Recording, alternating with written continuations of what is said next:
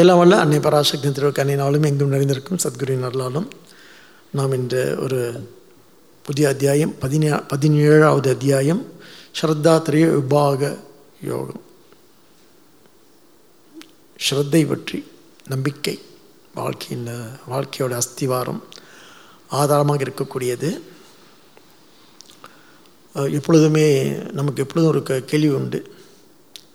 எப்பொழுதெல்லாம் உலகத்தில் ஒரு தீமை அல்லது ஒரு சீர்கேடு ஒரு அனர்த்தம் நடக்குதோ அப்பொழுதெல்லாம் நம்ம கேட்குறது நம்ம யாரை நம்பி வாழ்கிறதுன்னு. அப்போ ஒட்டுமொத்த மனித வாழ்க்கைக்கு மனித வாழ்க்கை ஆதாரமாக இருப்பது நம்பிக்கை, ஸ்ரத்தா அப்படின்னு இந்த அத்தியாயம் முழுவதும் ஸ்ரீகிருஷ்ணன் சொல்ல போகிறார். அது எப்படி நாம் தர்க்கபூர்வமாக புரிஞ்சுக்கிறது? இந்த ஸ்ரத்தை அப்படின்றது தர்க்கபூர்வமானதா? Is it logical? Is it ரேஷ்னலாக நம்ம அதை சிந்திக்க முடியுமா கொஞ்சம்? ஏன்னு சொன்னால் மனிதன் ரொம்ப அறிவுபூர்வமானவன். ஒரு தர்க்க கதியோடு தான் நம்ம வாழ்ந்துட்டுருக்கோம். தர்க்கம் அப்படின்னு சொன்னால் இப்போ நம்ம காரில் வந்தோமா திருப்பி காரில் தான் வீட்டுக்கு போக போகிறோம். இங்கே ஒரு ஆளாக வந்திருக்கோமா ஒரு ஆளாக திரும்ப போக போகிறோம். இதைத்தான் நம்ம என்ன செய்கிறோம், நம்ம என்ன சொல்கிறோம், தர்க்கம்னு சொல்கிறோம். தர்க்கம்னா ஒரு லாஜிக்கலாக வாழ்கிறது.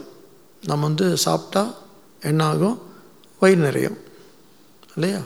அதே மாதிரி தண்ணீர் இருந்ததுன்னா தாகம் போகும். இதுதான் தர்க்கம்னு சொல்கிறது. எளிமையாக நம்ம வாழ்க்கைக்குள்ளே பொருத்தி பார்க்குறது. மற்றபடி விஞ்ஞானபூர்வமான தர்க்கங்கள் எல்லாம் ஒரு பக்கம், அது ஒரு பக்கம் இருக்கும். அதுவும் தர்க்கபூர்வமாக உலகத்தை சிந்தித்து பார்த்து நாம் இப்படி தர்க்கபூர்வமாக மற்ற ஜீவராசிகள் வாழ்கிறது கிடையாது. அது யாரு கூட சேர்ந்து வாழும். நம்ம சில பேர்கிட்ட தான் சேர்ந்து வாழுவோம். நமக்குன்னு சில என்ன கொள்கைகளை வகுத்துக்கிட்டு நமக்குன்னு சில விதிமுறைகளை வகுத்துக்கிட்டு வாழ கற்றுக்கிட்டவங்க மனுஷங்க. அன்று நெறிமுறைகள்லாம் இல்லாமல் இருந்துச்சு. இப்போ ஒரு $1,000,000 கொஸ்டின் என்னான்னு சொன்னால் இந்த நெறி சரியாக தப்பான்றது தான். நான் ஒரு சில நெறிகள்லாம் வகுத்துட்டேன் இல்லையா, இப்படி தான் வாழணும் அப்படின்னு சொல்லிட்டு.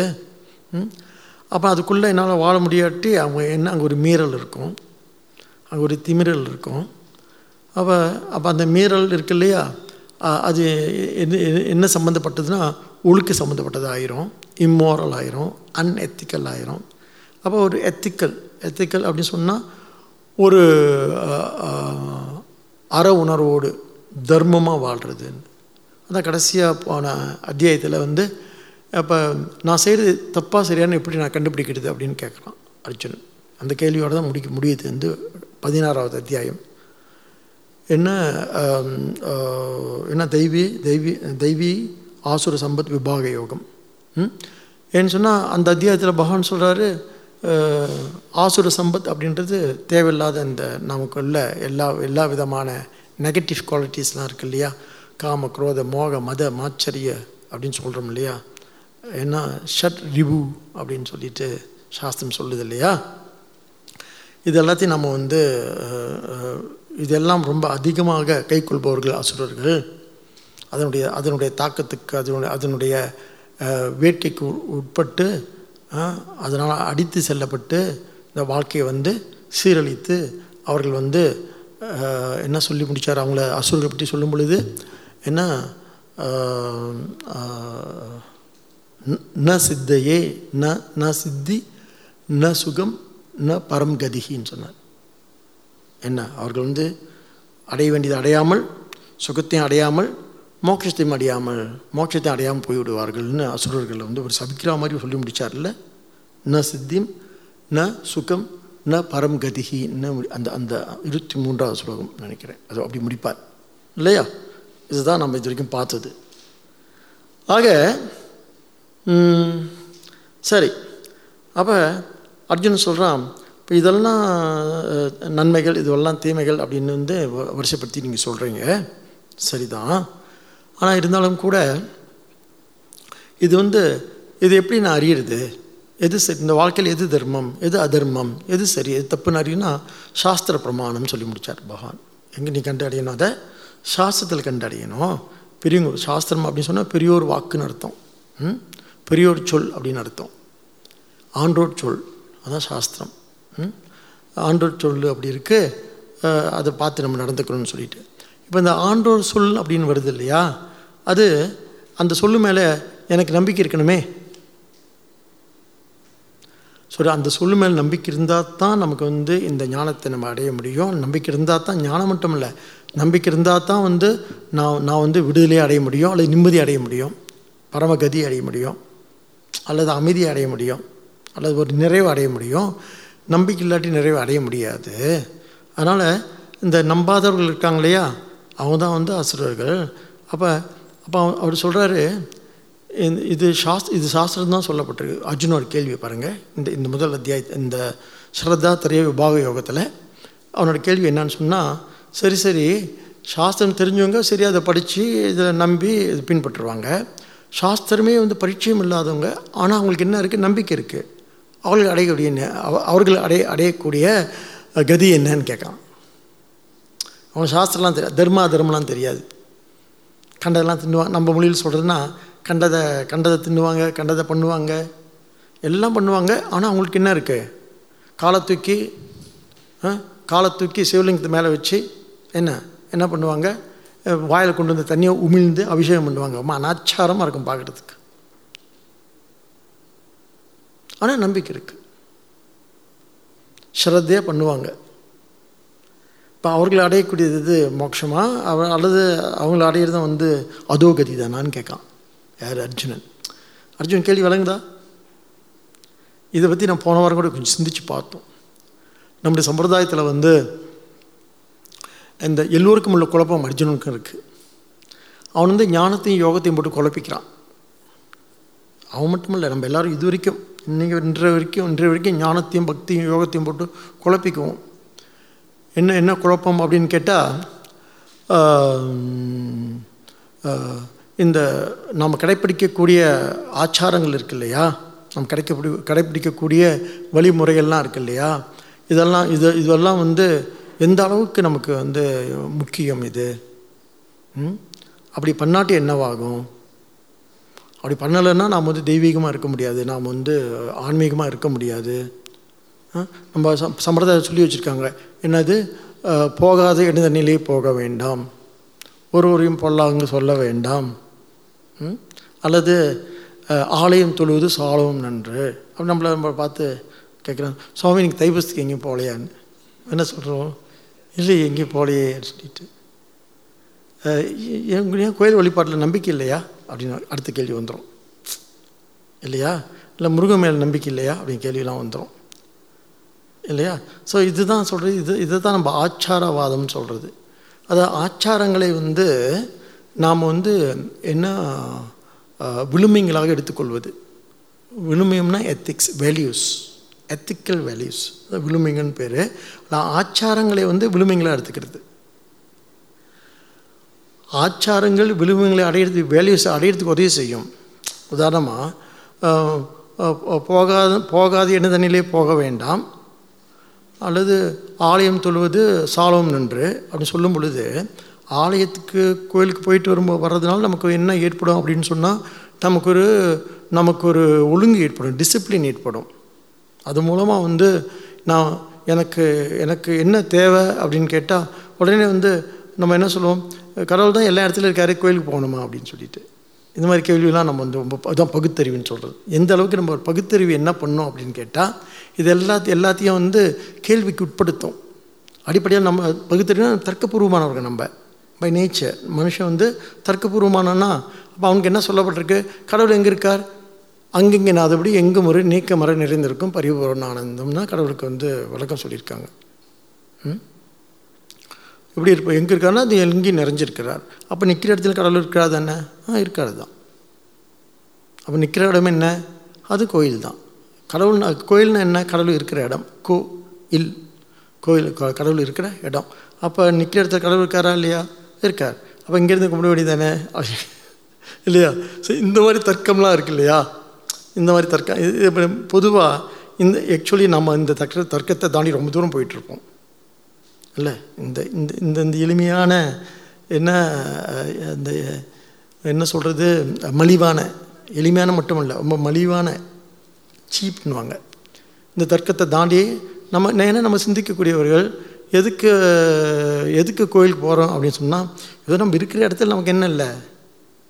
அதான் ஒரு சுவாமி சொன்னார், இந்த காற்று எல்லா இடத்துல தான் இருக்குது, ஆனால் அதோடைய சுகத்தை அனுபவிக்கணும்னு சொன்னால் ஃபேன் போட்டுக்கணும். ஏன்? எனக்கு சூடாக இருக்குது. அப்போ இந்த இந்த இந்த இந்த இந்த சூடு தனியணும் அப்படின்னு சொன்னால் எனக்கு ஒரு ஃபேன் தேவைப்படுது. அப்போ வழிபாடு என்பது, கோயில் என்பதுன்னு சொன்னால் எனக்கு கஷ்டங்கள் வரும் பொழுது நிம்மதியை தரக்கூடிய ஒரு இடமா நான் பார்த்து வச்சுருக்கேன். அது ஒரு கலாச்சார ஏற்பாடு, ஒரு பண்பாட்டு செயல்பாடு. அதனால தான் நமக்கு எப்பொழுதுமே எதையும் நம்ம சொல்லும் பொழுது சிந்திச்சு பேசணும். எனக்கு என்ன இருக்குது அப்படின்னு கேட்டால், எனக்கு சில சில தேவைகள் இருக்குது, அல்ல சில மன கஷ்டங்கள் இருக்குது. கஷ்டம் போகிறதுக்கு அங்கே போய் நிற்கிறப்ப எனக்கு என்ன ஆகுது, என்னோடய சூடு தனியுது, என்னுடைய மனம் அமைதியாகுது. ஆக இந்த கண்டடைவுலாம் இருக்கு இல்லையா, இதெல்லாம் நமது மகான்கள் அல்லது யோகிகள் முக்கியமாக இதை கண்டடைஞ்சு நமக்காக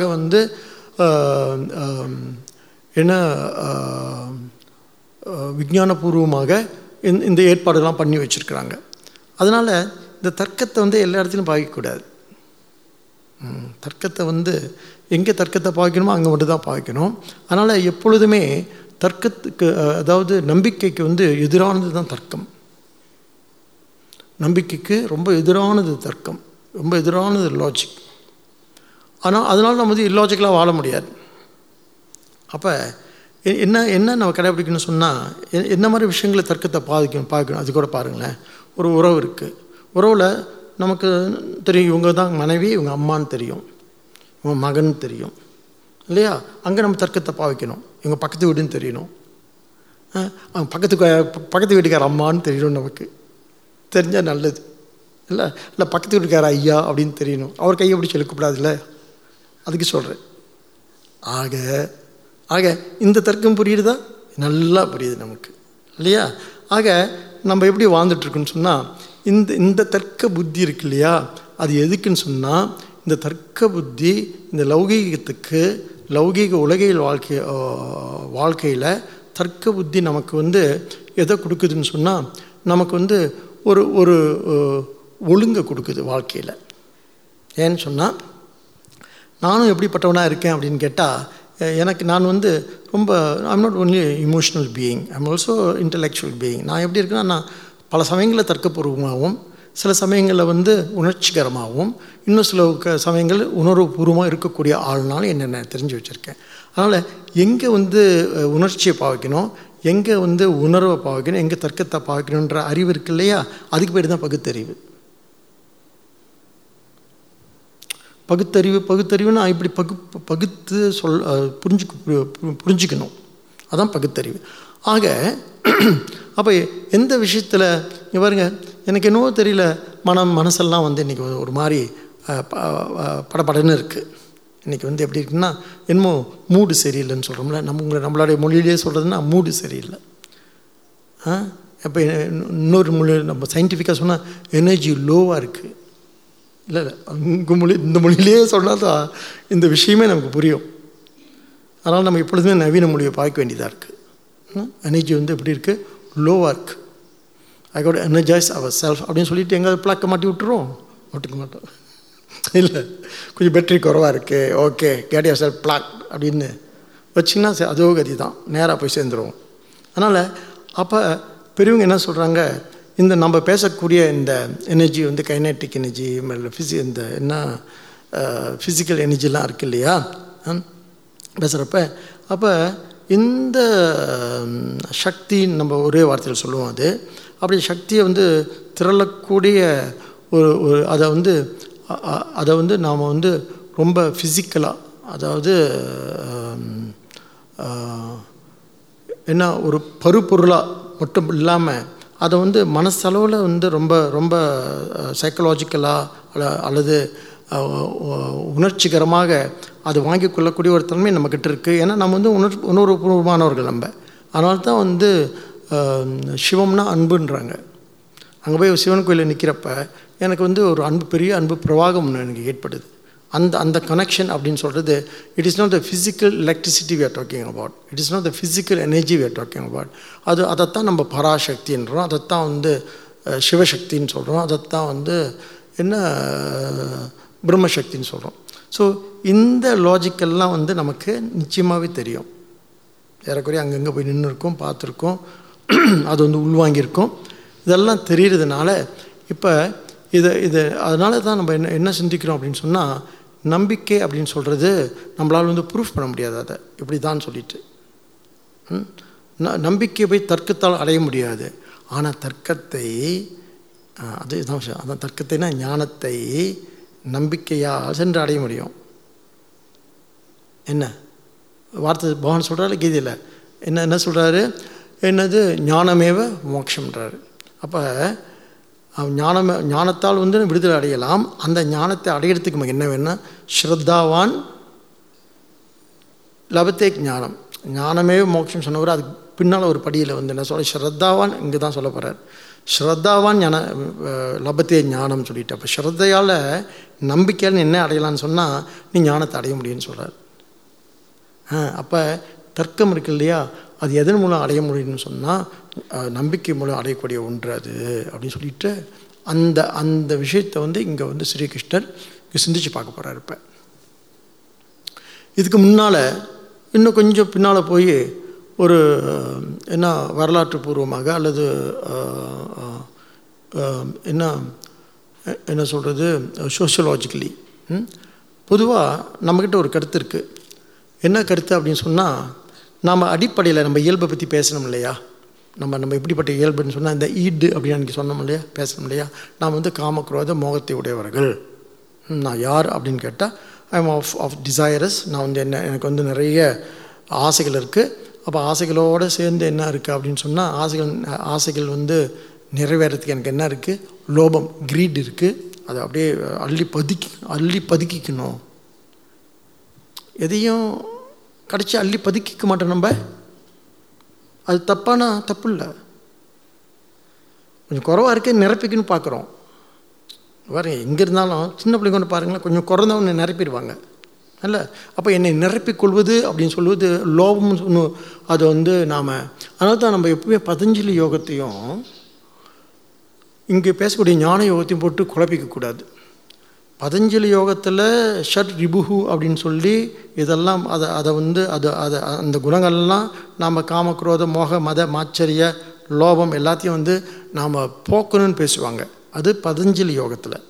அதான் சங்கரர் வந்து அப்ரோக்ஷ அனுபவத்தில் முடிக்கும்போது சொல்கிறாரு, இது பதஞ்சலி யோகம் இல்லை, இது உங்களுக்காக சொல்லப்பட்டதல்ல அப்படின்னு சொல்கிறார். மனப்பக்குவம் அடைந்த ஞான யோகிகள் நான் சொல்லிகிட்டு இருக்கேன்னு சொல்கிறார். தெளிவாக சொல்கிறார் சங்கரர். கோட் பண்ணியே சொல்கிறார், இது அடயோகிகள் அல்ல அப்படின்னு சொல்லிவிட்டு. ஆனால் நமக்குள்ள ஒரு சின்ன குழப்பம், இந்த குழப்பத்தை மாதிரி சரி பண்ணிவிட்டு அப்புறம் உள்ளே போவோம். நம்மளோட ஒரு சின்ன குழப்பம் என்ன அப்படின்னு கேட்டால், நான் 5-6 இடத்துல பேசுகிறதுல எல்லாருமே சொல்லிட்டாங்க.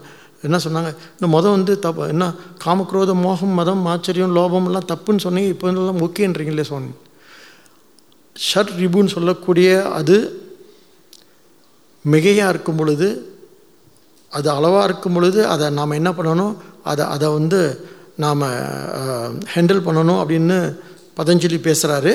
ஓகே, அதுதான். ஆனால் அதுதான் நம்முடைய நிம்மதியை கெடுக்கக்கூடிய அல்ல அமைதியை வந்து பாழ்படுத்தக்கூடிய நமது எதிரிகள். இந்த 6 எதிரிகள், அப்படி ரிபுனா எதிரின்னு அர்த்தம். 6 எதிரிகள்னு பதஞ்சலி பேசுகிறாரு.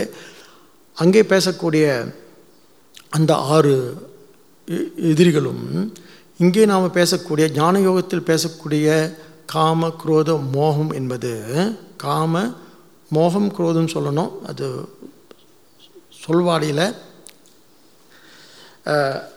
காமக்ரோத மோகம் குரோத மோகம்னா சொல்லி பழகியிருக்கோம்.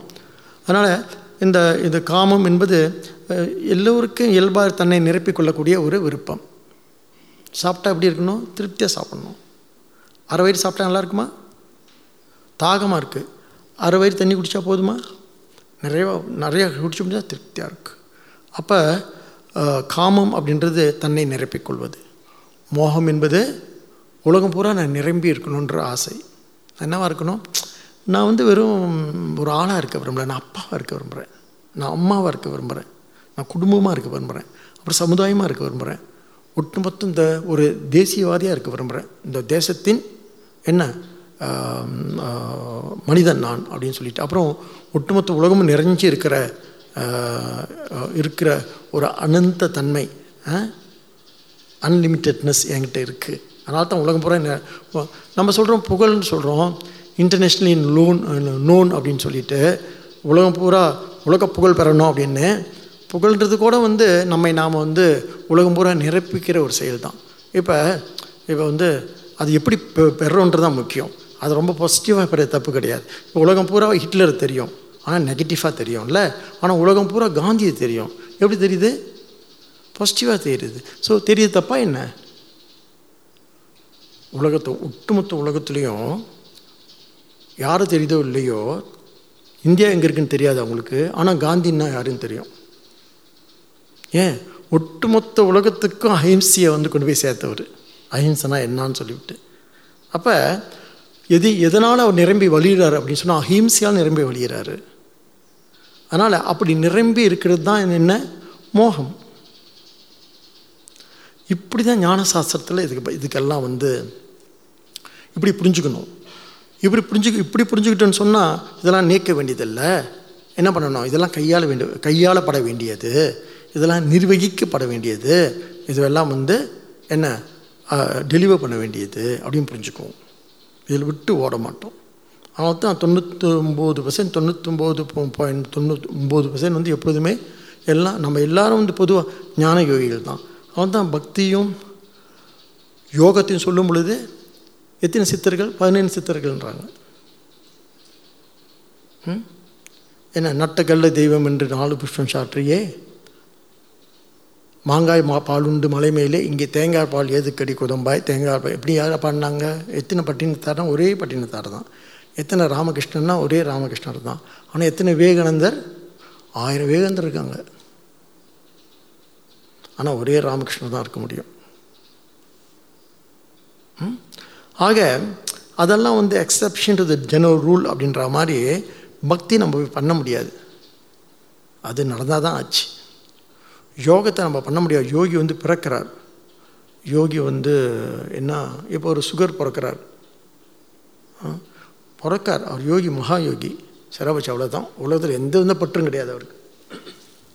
பிறந்தோடனே எழுந்து என்ன ஒரு பெரிய ஆழ்வார் பிறக்கிறார், நம்மாழ்வார். என்ன பிறந்தவுடனே என்ன பண்ணுறாரு?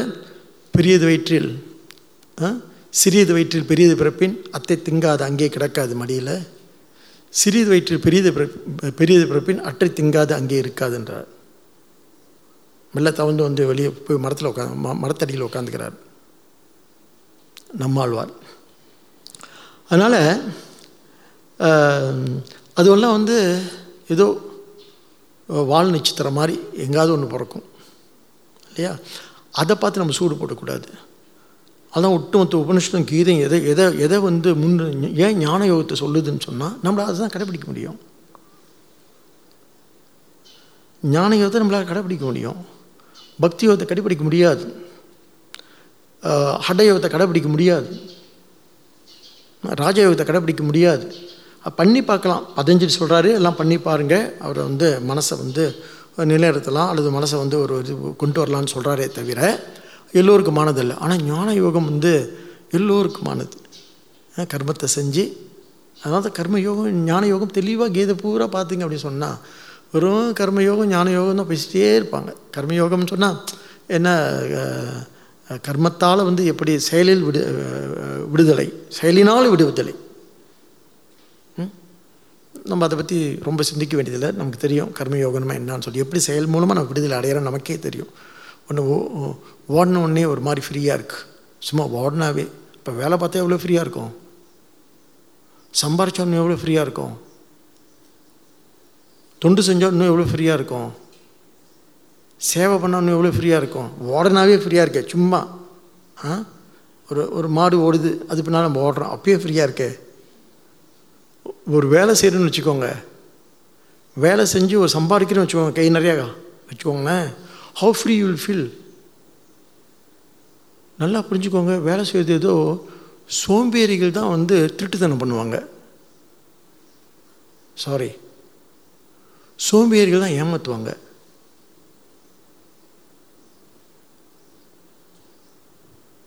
சுறுசுறுப்பாக உள்ளவங்க வேலை பார்த்து சம்பாரித்து சுயமரியாதையோடு வாழ்வாங்க. நல்லா பாருங்களேன், இந்த பக்கம் வச்சு அந்த பக்கம் எடுத்து வைக்க மாட்டாங்க. சோம்பேறிங்க வீட்லேயே பாருங்கள் இருப்பாங்க. ஏன்னா எங்கேயோ அப்படி திகச்சிலாம் பார்க்காதீங்க, நீங்கள் வேற திகச்சு பார்த்தெல்லாம் பண்ணாதீங்க. இதை செய்யணும் ஒழுங்காக செய்ய மாட்டாங்க, இதை செய்யணும் ஒழுங்காக செய்ய மாட்டாங்க. ஸோ அதான் சோம்பேறிகள் வந்து உருப்பட்டதாக நம்ம வந்து சரித்திரம் கிடையாது. ஆனால் சுறுசுறுப்பாக இருக்கிறவங்க பாருங்களேன், எவ்வளோ லௌகிகமாக இருக்கட்டும், நிறையா மில்லியன் கணக்கு சம்பாதிக்கிட்டோம். மில்லியனேனா என்ன, பில்லியனேனா என்ன, அவன் கோடீஸ்வரன் என்ன, யார் வந்து அவன் ஈஸ்வரன், ஈஸ்வரனுக்கு சமம். அதான் கோடீஸ்வரன். கோடி நம்ம சம்பாதிக்க முடியல, பொறாமை. அவங்கள பார்த்து என்ன சொல்கிறோம், பாருங்க அப்படின்னு சொல்கிறோம். முடியாமல் தான் அப்படி வந்து சாகிறோம். ஆக முதல் படி, அதனால தான் கர்மத்தை அப்புறம் கர்மயோகத்தை ரெண்டையும் ஸ்ரீகிருஷ்ணர் விடாமல் சொல்லிக்கிட்டே இருக்கார். 18 அத்தியாயம் வரைக்கும் சொல்லிகிட்டு இருப்பார். ஸோ இந்த பேஸ் எல்லாம் சரியாக நம்ம வந்து போட்டுக்கிட்டு, அதனால் நல்லா தெரிஞ்சுக்கிட்டு அப்புறம் வந்து மெல்ல. ஆனால் இவ்வளவு செஞ்சும் கூட, இவ்வளோ பண்ணியும் கூட, இவ்வளோ சிந்திச்சும் கூட நம்மளை ரொம்ப பாதிக்கிறது. இது வந்து ஒரு 500 வருஷமாக சிந்திச்சிட்ருக்காங்கன்னு ஒரு முடிவுக்கு வரல. நம்ம மனிதனுடைய இயல்பை நம்ம நேச்சர் இருக்குல்ல, ரொம்ப பாதிக்கிறது நம்முடைய ஜெனட்டிக்கலா அல்லது மேமெட்டிக்கலான்னு கேட்குறாங்க. அல்லது சுற்றுச்சூழல் அல்லது எஜுகேஷன்லாம் இருக்கு இல்லையா, பண்பாடு கலாச்சாரமாக இருக்குல்ல, அது நம்ம பாதித்து நம்ம சரி பண்ணிடுமா, நமக்கு விடுதலை கொடுத்துருமா? நம்ம பாருங்கள், பெரிய பண்பாட்டோடைய சொந்தக்காரர்கள் நம்ம. என்ன, ஒரு வேத மரபு நம்மக்கிட்ட இருக்குது, ஒரு சைவ மரபு நம்மக்கிட்ட இருக்குது. அப்பேற்பட்ட பண்பட்டவர்கள் நாம், அப்பேற்பட்ட பெரிய நாகரிகத்தையும் பண்பாட்டையும் உடையவர்கள். அந்த பண்பாட்டு கூறுகள், அந்த நாகரிக சின்னங்கள் நம்மளை வந்து என்ன கடையேற்றிடுமா? அல்லது நம்ம எதோடு வந்திருக்கோம், இந்த இட்டுன்னு சொன்னாலும் நம்ம இயல்பு என்ன, ஜெனட்டிக்கலி நான் யார், நான் ஆசை, வன்மம், சுயநலம், அதான் நான் இல்லையா? அது என்ன வந்து பாதிக்குமா? அது வந்து செத்தாலும் போகாதா? இந்த டிஸ்கஷன் வந்து ஒரு 500 வருஷமாக நடந்துகிட்டு இருக்கணும். நேச்சர் நேச்சர்னு சொல்லிட்டு 2 வார்த்தையில் அது வந்து பெரிய பெரிய வாத பிரதிவாதங்களாக நடந்துக்கிட்டு இருக்கு. எது வந்து வெல்லும்னு சொல்லிட்டு. அப்போ தான் நம்ம என்ன சொல்கிறோம் அப்படின்னு சொன்னால், இந்த ஜெனட்டிக்லின்னு என்னவாக இருந்தாலும் சுற்றுச்சூழல் நம்ம இன்னும் தெளிவானவங்க. அவன் என்ன சொல்கிறான், இல்லை யாரா நீ சைத்தானாக தான் சாகணும்னு. நீ வந்து என்ன, நீ வந்து ஒரு சின்னர் தான், சின்னர் வந்து சின்னராக தான் சாகணும். நீ ஒரு பாவி, மகா பாவி. அப்படியே தான் கடைசி காலம் வரைக்கும். யாராவது ஒன்று முன்ன வந்து மீட்டால் தான் ஆச்சு, மீட் பண்ணுறது மேலேருந்து வரணும்னு. நம்ம என்ன சொல்கிறோம், இல்லை நான் சின்னர், நான் ஆத்மஸ்வரூபம்னு சொல்கிறோம். நம்ம அடிப்படை கருதுகோளை பாருங்கள் எங்கே இருக்குன்னு. அடிப்படை கான்செப்ட் சொல்கிறோம் இல்லையா, கருத்து அடிப்படை கருத்தே நம்மக்கிட்ட என்னவாக இருக்குன்னா, இதெல்லாம் நம்ம மேலே வந்து ஏற்றி வைக்கப்பட்டது. அதனால தான் சங்கரர் வந்து ரொம்ப முக்கியம். திங்கர்ஸில் எல்லாரும் வந்து சங்கரை திரும்பி பார்க்குறாங்க. பெரிய பெரிய சிந்தனையாளர்கள்லாம் சங்கரை திரும்பி பார்க்குறாங்க. ஏன்னு சொன்னால் அவர் தான் அந்த மித்தியான்ற கான்செப்டை கொண்டு வர்றார். இதெல்லாம் ஏற்றி வைக்கப்பட்டது. உன்னுடைய இயல்பு இருக்கு இல்லையா, காமக்ரோத மோகம் இருக்குல்ல, அஃப்கோர்ஸ் அதை தேய்ச்சி அழிச்சிட முடியாது தான். ஆனால் அது நீ இல்லைன்னா கண்டுக்கலாம்ல. அது வந்து அது உண்மைன்னு தானே அது நிற்கும். அது என்ன, அது ஏற்றி வைக்கப்பட்டது, போலி, இட்ஸ் ஃபேக் அப்படின்னு சொன்ன ஒரு சங்கரர். இது பெரிய டிஸ்கஷன், இது பெரிய சிந்தனை. இது அந்த சிந்தனை இன்னும் ஓடிக்கிட்டு இருக்கு. எது எப்படி இருந்தாலும் இங்கே ஸ்ரீகிருஷ்ணர் என்ன சொல்ல வர்றாரு நம்ம பார்ப்போம். ஸ்ரத்தன்னா இங்கே வந்து அர்ஜுன் அந்த கேள்வி கேட்குறான். என்ன கேட்குறான் அப்படின்னு சொன்னால், அவனுக்கு என்ன குழப்பம் ஏற்படுத்தி பாருங்கள். ஸ்லோகத்துக்குள்ளே போயிடும்.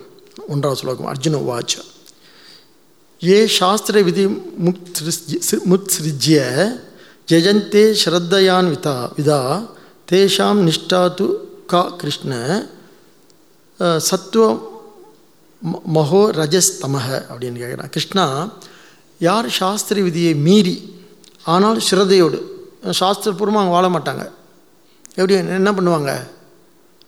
காலை தூக்கி சிவலிங்கத்து மேலே வைப்பாங்க, கல் எடுத்து சிவபெருமான் மேலே எறியுவாங்க. கல்லெறிய நாயனார்னு. கோயில் ஏதாடா, குளங்களை ஏதாடா, நட்டக்கல்லே தெய்வம் என்று 4 புஷ்பம் சாற்றி சுற்றி வந்து மொனமொனன்னு சொல்லும் மந்திரம் ஏதாடா, நட்டக்கல்லும் பேசுமோ நாதன் உள் இருக்கையில் அப்படின்னு சொல்லி ஒரு கும்பாபிஷேகம் பண்ணிகிட்டு இருக்காங்க கோயிலுக்கு. அங்கே போகாதீங்க, கும்பாபிஷேகம் என்ன மனசில் நடக்குது எல்லாம் இங்கே வாங்க சிவபெருமானேன்னு அவர் இங்கே கூப்பிட்டார். பூசலார். இந்த கதையெல்லாம் உங்களுக்கு தெரியும். சைவ மரபில் தான் முக்கியமாக, மற்ற மரபுலும் இருக்காங்க, அவங்க நமக்கு தெரிஞ்சவங்களை பற்றி பேசுவோம் இல்லையா?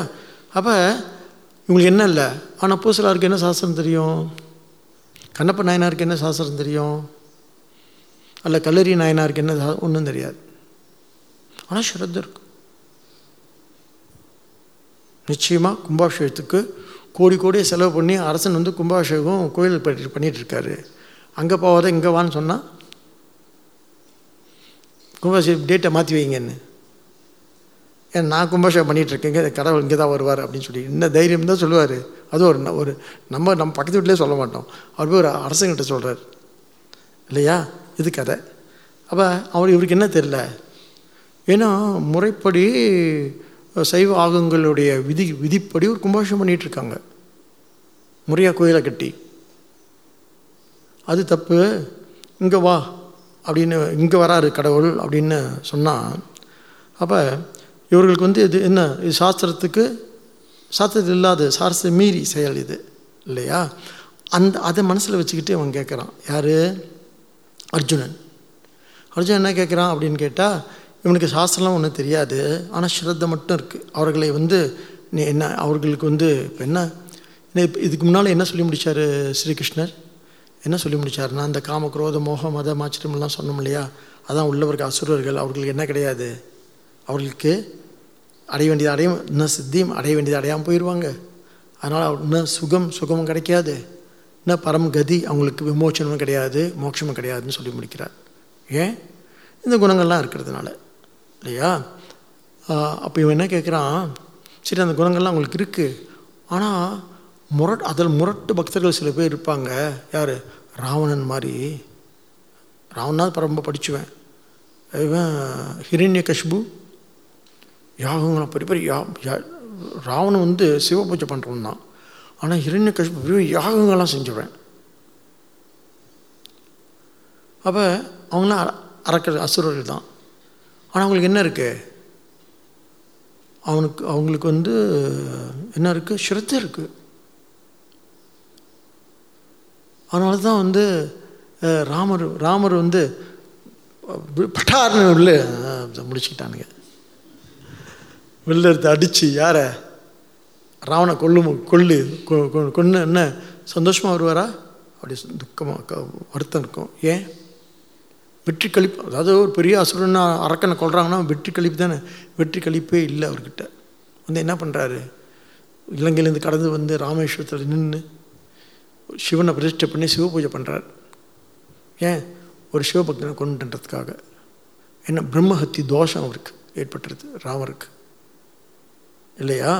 அப்போ எப்படி சொல்ல முடியும் வந்து ராவணன் வந்து அசுரன் அரக்கன் சொல்லிவிட்டு? ஸோ இந்த மாதிரியான நிகழ்வுகள்லாம் இருக்குது இல்லையா?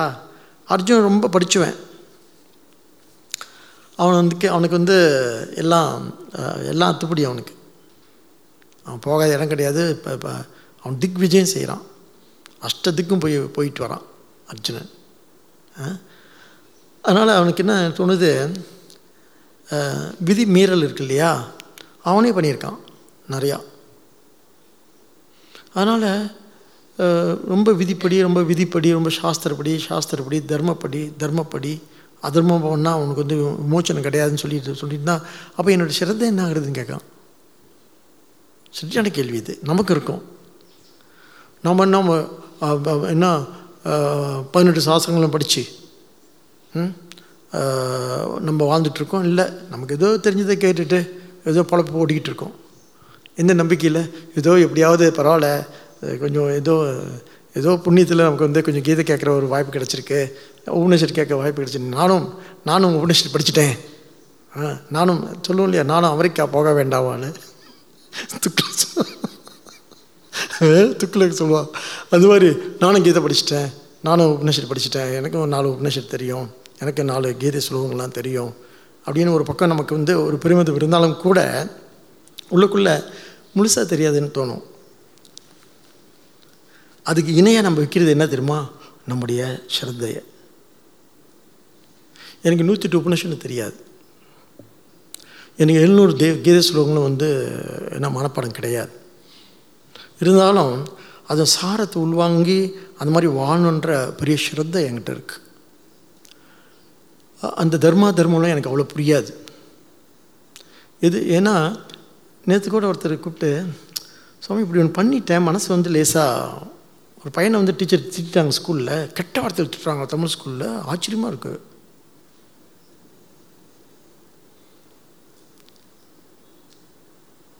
திட்டாங்க எனக்கு. அவனை வந்து அப்புறம் குடும்பத்தை பற்றி தப்பாக பேசி திட்டுறாங்க. நீங்களாம் என்னடா ஆஷ்ரம் தான் இருக்கீங்க, சோறு தின்றீங்க பிய தின்றீங்களான்னு சொல்லுவோம் இல்லை, சொல்லணும், இதெல்லாம் சொல்லணும் இல்லை.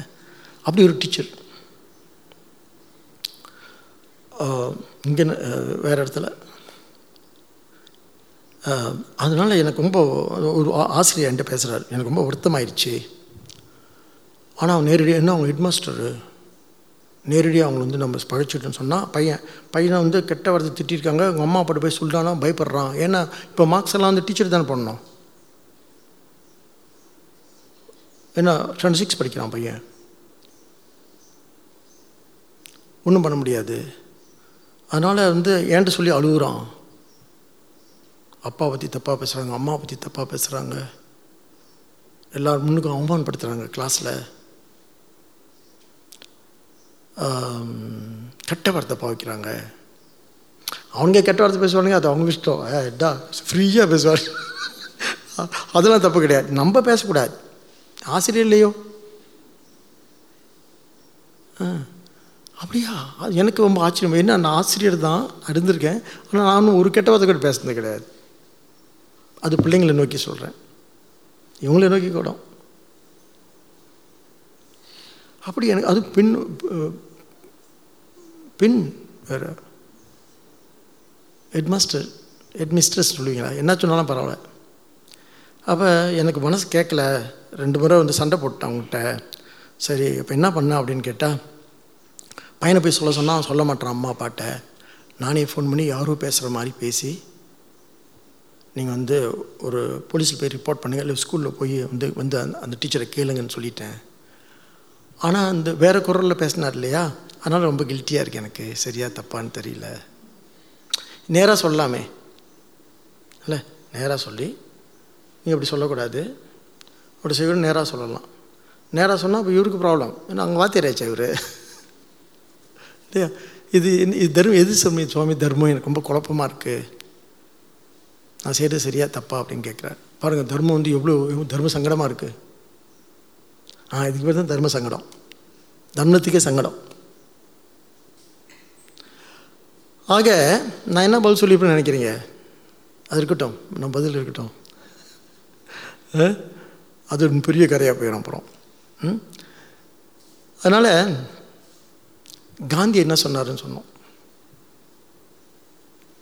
காந்தி என்ன சொல்கிறாரு, ஒரு தப்புன்னு சொன்னால் வள்ளுவனே சொல்கிறானே, ஒரு நல்லதுக்கு ஒரு பொய் சொல்லலான்னு சொல்லிட்டு, நீங்கள் பொய்யை வேறு குரலில் பேசியிருக்கீங்க. ஒரு ஒரு ஒரு ஒரு நியாயத்தை வந்து ஒரு ஒரு ஒரு அநியாயத்தை கண்டிக்கணுன்றதுக்காக பொய்யா பேசுகிறேன், அது எப்படி தப்பாக இருக்க முடியும்? நிச்சயம் என்ன தான் சந்தேகப்படுவானா, நான் தான் சொன்னேன்னு அவங்களுக்கு தெரியாது, போலீஸில் வேறு ரிப்போர்ட் பண்ணியிருக்கோம், அந்த அம்மா அப்பாவை கூட்டிகிட்டு போய் அப்படின்னு. அதனால் இந்த வாழ்க்கை வந்து நமக்கு அவ்வளவு என்ன எளிமையானதல்ல, வாழ்க்கை ஒன்றும் அத்தனை கருணையானதல்ல. கிளாஸில் பாடம் கேட்கல கேட்டாங்க, ஏன் சுவாமி காட் இஸ் ஸோ கிரேட், அன்றைக்கி சத்தியவானில் பேசிட்டு இருந்தேன். கிரேட் அப்படின்னு சொன்னால் how good you allow all these mishappenings to happen? எப்படி 26 பேர்த்தை வந்து துருக்கியில் கொல்லலாம் ஒரு ஒரு பூகம்பத்தில், ஒரு என்ன எர்த்குவேக்கில் அப்படின்னு சொல்லிட்டு. நான் சொன்னேன், நம்ம ஏர்த்தை வந்து மண்ணை வந்து பூமாதேவின்னு சொல்லுவோம், அந்த அம்மா கொஞ்சம் திரும்பி படுத்திருக்கு அவ்வளோத்தான்னு. அவருக்கு விளங்கலை. இந்த மாதிரிலாம் கேள்வி பண்ணாதுங்க சாமின்னு. அப்போ அந்த அம்மா ஒரு பக்கமாக படுத்துட்டு இருந்துச்சு, அதுக்கு இடுப்பு வலிக்குமா வலிக்காது, நமக்கே இடுப்பு வலிக்குது, கொஞ்சம் திரும்பி படுப்புமா என்ன, உடக்க தானே செய்வோம். ஆனால் புரியல நமக்கு, புரியல. அதனால தான் சொல்கிறோம், நம்ம வந்து இந்த ஒட்டுமொத்த என்ன தத்துவத்தையும் தப்பாக புரிஞ்சு வச்சுருக்கோம். கடவுள் வந்து நல்லவரும் யார் சொன்னது உங்கள்கிட்ட? அவரும் சொன்னால் சர்டிஃபிகேட் கேட்டாரா என்ன? நான் ரொம்ப நல்லவன் எப்போது சொல்லியிருக்காரா கடவுள் வந்து உங்கள்கிட்ட? நம்மளான்னு சொல்லிக்கிறது கடவுள் ரொம்ப நல்லவர் அப்படின்னு, all compassionate, almighty, all loving அப்படின்னு நம்மள லவ்வுன்னு சொல்கிறது. அன்புனா சிவம் அப்படின்னு சொல்லிட்டு நம்ம சிவராத்திரி வருது, அன்புன்னா என்னன்னு பேசுவோம், சிவராத்திரியில் பேசுவோம். ஆக அதான் நம்ம ஞான சாஸ்திரத்தில் அல்லது என்ன ஞான சாஸ்திரம் ஒட்டுமொத்த ஆன்மீகத்திலே அல்ல ஞானசாஸ்திரத்திலே விஷயம் என்னன்னா, காம மனுஷன் தன்னை நிரப்பிக்கொள்வது, மோகம்னா உலகம் பூரா நிரம்பி வழியக்கூடிய ஒரு ஒரு ஒரு ஒரு பேர் உணர்வு அது. அப்புறம் குரோதம், அதுதான் புரியல. குரோதம் இப்படி இவ்வளோ கெடுதல் நடக்குது உலகத்தில், இவ்வளோ குரூரங்கள் நடக்குதே. சின்ன குழந்தை என்ன தப்பு பண்ணிச்சு, பிறஞ்ச பச்சை குழந்தை 2 மாதம்தான், அது போய் சாகலாமா அப்படின்னு கேட்குறாங்க. இல்லை, அது நம்ம உணர்ச்சிகரமாக எதிர்வினை ஆற்றுவோம், பிகம் வெரி எமோஷ்னல். அந்த இடத்துக்கு இங்கே நடந்தால் அது சொல்கிறதுக்கு நம்ம நம்பிட்டு இருக்க மாட்டோம். அப்போ நம்மளாம் ஒரு பொருட்டே கிடையாது எதுக்கு, இயற்கைக்கு. நம்ம நினச்சிட்டு நம்மளாம் ரொம்ப பொருட்டுன்னு இப்போ கேள்வி கேட்குறேன்னு சொன்னேன். நான் கேள்வி நட சொன்னேன், ஒன்று இல்லைங்க சார், அது வந்து இங்கே மலேசியாவில் நடந்தது தான் நல்லா இருந்திருக்கும், நீங்கள் கேள்வி கேட்க ஆள் இருந்துக்க மாட்டீங்கன்னு. இதே கேள்வி துருக்கிலும் கேட்கலாம்ல, ஏன்னா ஆள் இல்லையே கேட்குறதுக்கு.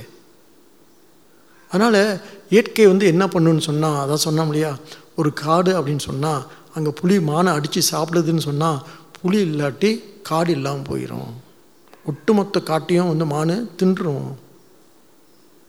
ஆனால் இயற்கை என்ன பண்ணுது, தன்னை சமன்படுத்தி கொள்ள என்ன இப்படி இயற்கை என்ன சொல்கிறது, இயற்கை பேர் என்ன அதெல்லாம் ஏற்படுத்துது, பேரழிவுகளை வந்து ஏற்படுத்துது. அதை நம்ம கேள்வியே கேட்க முடியாது நம்மளால். ஸோ அது என்ன பண்ணிக்கணும், புரிஞ்சிக்க மட்டும்தான் முடியும். அதுக்கு தான் நமக்கு வேதாந்தம் தேவை. இப்படி நம்ம யாரையும் வந்து கேள்விக்கு உட்படுத்த மாட்டோம்.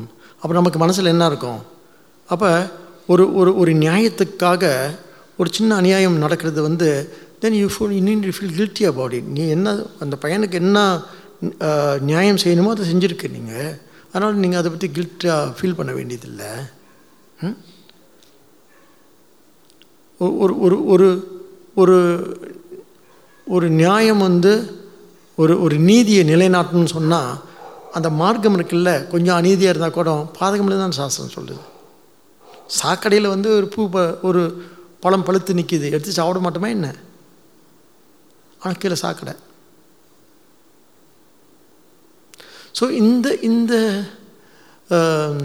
என்ன சொல்கிறது, இந்த லாஜிக்லாம் இருக்கு இல்லையா, அதுதான் வேதாந்தம் ரொம்ப தெளிவாக நம்ம புரிஞ்சுக்கணும். அதை இங்கே ஸ்ரீகிருஷ்ணன் சொல்ல போகிறார். இப்போ இதெல்லாம் வந்து ஒன்றும் ஸ்ரத்தைனா என்ன அப்படின்னு சொல்லும் பொழுது ஸ்ரத்தை வந்துடுச்சு. ஸ்ரத்தாவில் வந்து இதெல்லாம் இந்த ஆச்சாரங்கள்லாம் அடிபட்டு போயிடும். ஆனால் அதுக்குள்ளே ஒரு சின்ன விஷயம் இருக்குது. என்னன்னு கேட்டால், அந்த ஸ்ரத்தை வந்து அர்ஜுனும் ஒரு கேள்வி கேட்குறான், ஆனால் அவர் பதிலை பார்த்தீங்கன்னா அவர் என்னமோ பதில் சொல்கிற மாதிரி இருக்கும்.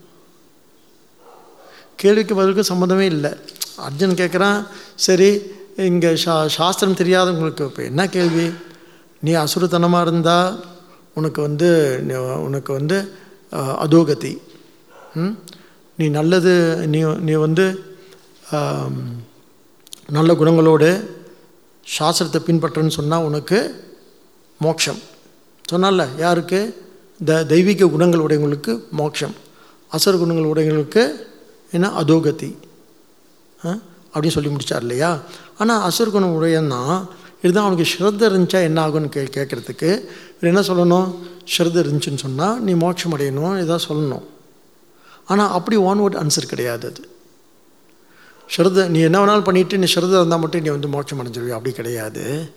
ஸ்ரத்தையிலே என்ன, அந்த நம்பிக்கையிலே என்ன விதமான நம்பிக்கை இருக்குது அப்படின்னு கேட்டால் தாமச, ராஜச, சாத்விக ஸ்ரத்தையெல்லாம் இருக்குது. அது நல்லா விசாரம் பண்ணி இதை புரிஞ்சுக்கணும். டெஸ்ட்னோ இது வந்து ஒரு வார்த்தை பதில் கிடையாது. எஸ் நோ அப்புறம் கிறுக்கி விடுறது. நம்ம பிள்ளைங்களை பார்க்கவே தெரியும் ஏன் கிறுக்கணுங்களா இருக்காங்கன்னு. அப்படியே நினச்சிப்பாங்க இது கிறுக்கிறது எப்போ ஸ்டார்ட் பண்ணாங்கன்ட்டு. கிறுக்கி வருது, ரொம்ப காலம் கிறுக்கி விட்டுருக்கானுங்க. எழுத தான் உருப்பிடுவானுங்க, படித்தா தான் எழுத முடியும். அப்படி சிஸ்டம் நமக்கு சரி இருக்கட்டும். ஆக ஒன் வேர்ட் ஆன்சர்லாம் கிடையாது. இதை கொஞ்சம் என்ன பண்ணணும் அப்படின்னு கேட்டால் இப்போ இங்கே பகவான் சொல்லக்கூடிய ஸ்ரத்தைன்னா என்னான்னு நமக்கு தெரியணும்.